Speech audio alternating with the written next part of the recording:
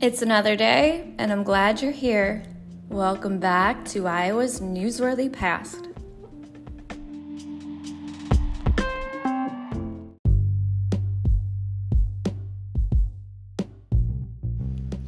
The following episode includes items published in the Solon Economy in Solon, Iowa, on Thursday, June 23rd, 1904.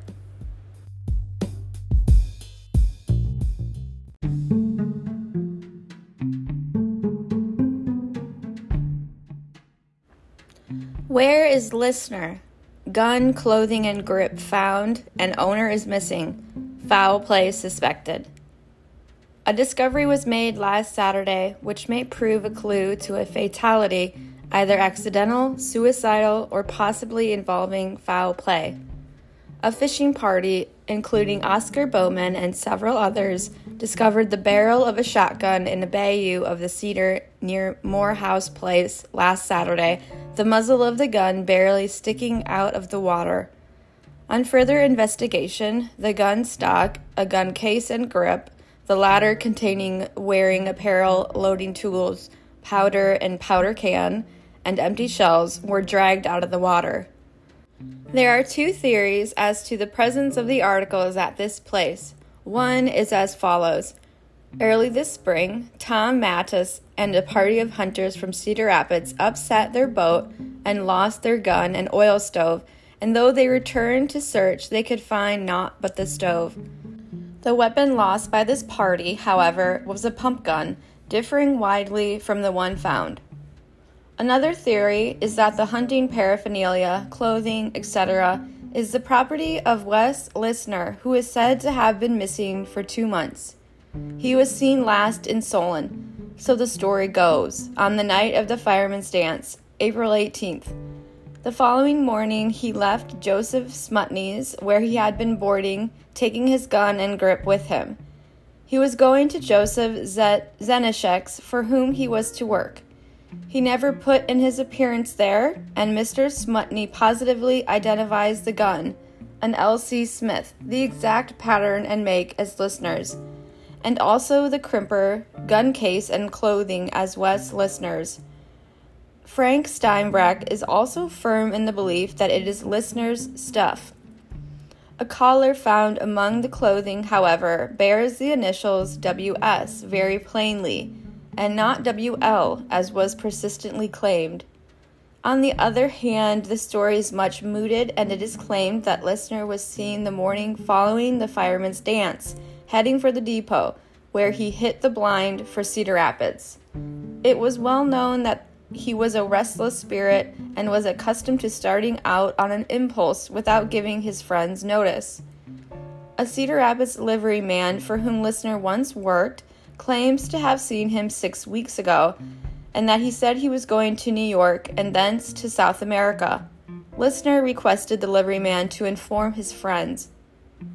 A searching party of a score or more from Solon and the country thoroughly dragged and probed the bayou and searched the vicinity yesterday afternoon and found nothing. Whether he still lies hid in the mud of the pond or among the willow bush of the river, or has been carried by the current miles or hundreds of miles south, or lies buried in the sand of the vicinity as the result of murder, or whether he is placidly tramping the streets of New York or has shipped on a tramp for South America, can only be conjectured. But if he is living, the insolvable question remains, why did he throw his gun and clothes away? SUI commencement. Wednesday forenoon, June 15, was not at all auspicious as the clouds hung on and the rain fell gently about all forenoon and until the exercises at the tent were over. The writer could not be present at the tent, but found time to attend the reception in the main building. From the reading of Honorary George D. Perkins' annual address, and from reports of those who heard it, we conclude it was up to the average of such addresses, but took more time than should be given to such an address, such as is usually the case. The attendance of alumni and alumnae from abroad was not as large as it has been at other commencements, but was fairly representative of the large body that is scattered over the whole country and even to the earth's limits.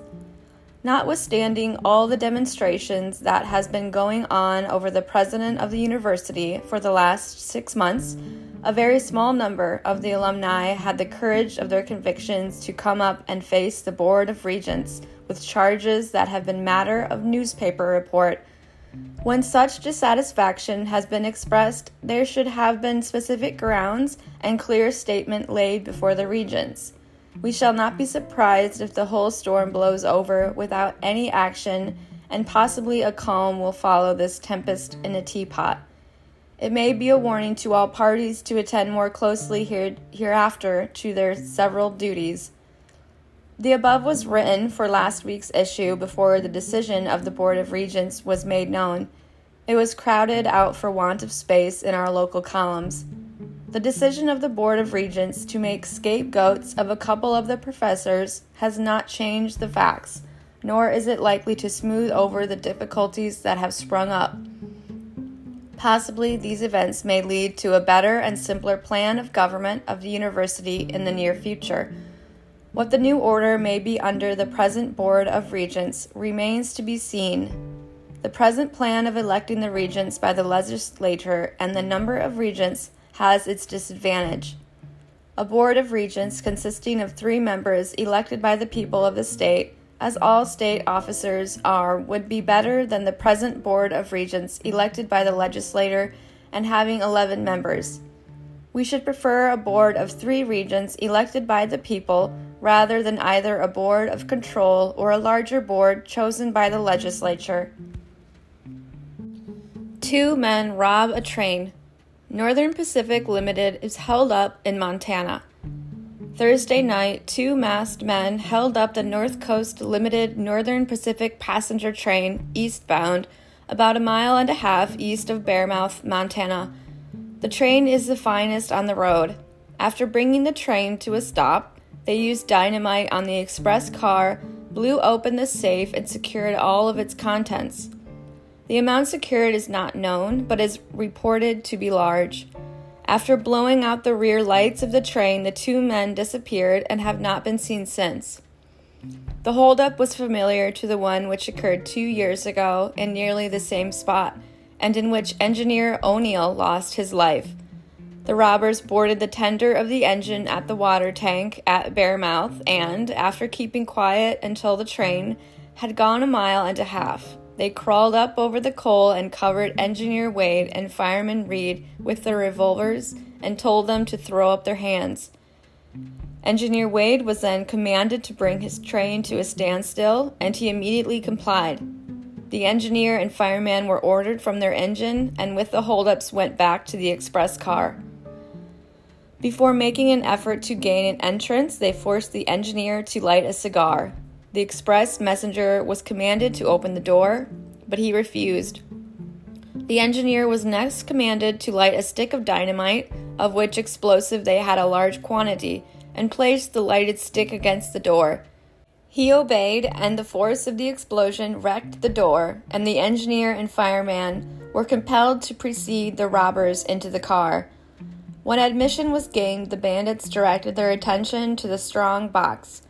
5 sticks of dynamite were placed on top of the safe and ignited, but the force of the charge was insignificant, and another and larger cap was used. The second charge exploded with terrific force, blowing out the side of the car and throwing the safe a distance of 40 feet. After rifling the safe of its valuables, the robbers passed to the rear of the train and, after putting out the lights, disappeared in the darkness. Meanwhile, the passengers were terror-stricken and had crawled to every place which afforded a hiding. Must label oleo in Iowa.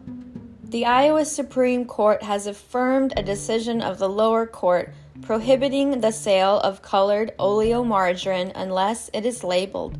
The Armour Packing Company contended that their oleomargarine was made the color of butter through natural processes in its manufacture.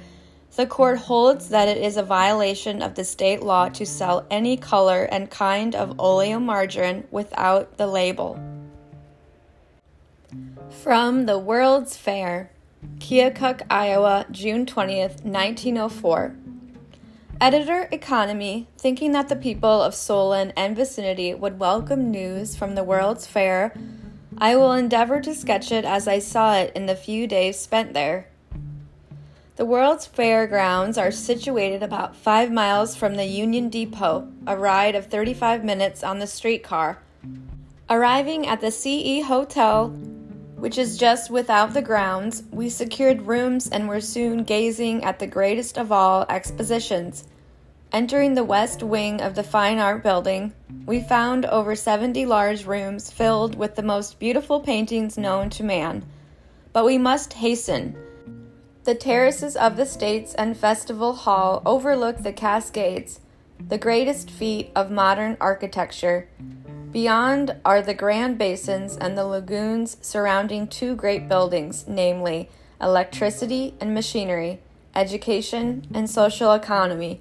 There are many buildings of peculiar interest, namely forestry, fish and game, varied industries, transportation, liberal arts, manufactures, U.S. government, agriculture, and many more which I might name, but enough. The agricultural building covers 23 acres and is 1/4 mile in length. Besides these are state buildings of which I will mention but one, Iowa. June 17, as you all know, was Iowa Day. The building is not the largest, but seemed to me the most unique in design and furnishings, possibly because I'm from Iowa. Among the speakers was our governor and President Francis, who paid glowing tributes to old Iowa. While listening to Iowa sung as a solo and then America sung by all, there awoke a new spirit of loyalty for my native state never to be forgotten. Now, as to the Pike, there are plenty of shows. To attend all would cost $46, I'm told, but by far the greatest scene is the illumination. Over 350,000 electric lights are used in making it the most beautiful sight of which man can dream. It is indescribable and can be appreciated only by seeing it. But there is another part of which possibly you wish to hear: expense. Good rooms can be secured from $1 to $2 per person per day, it being understood two occupying the room. But within the grounds, prices are high.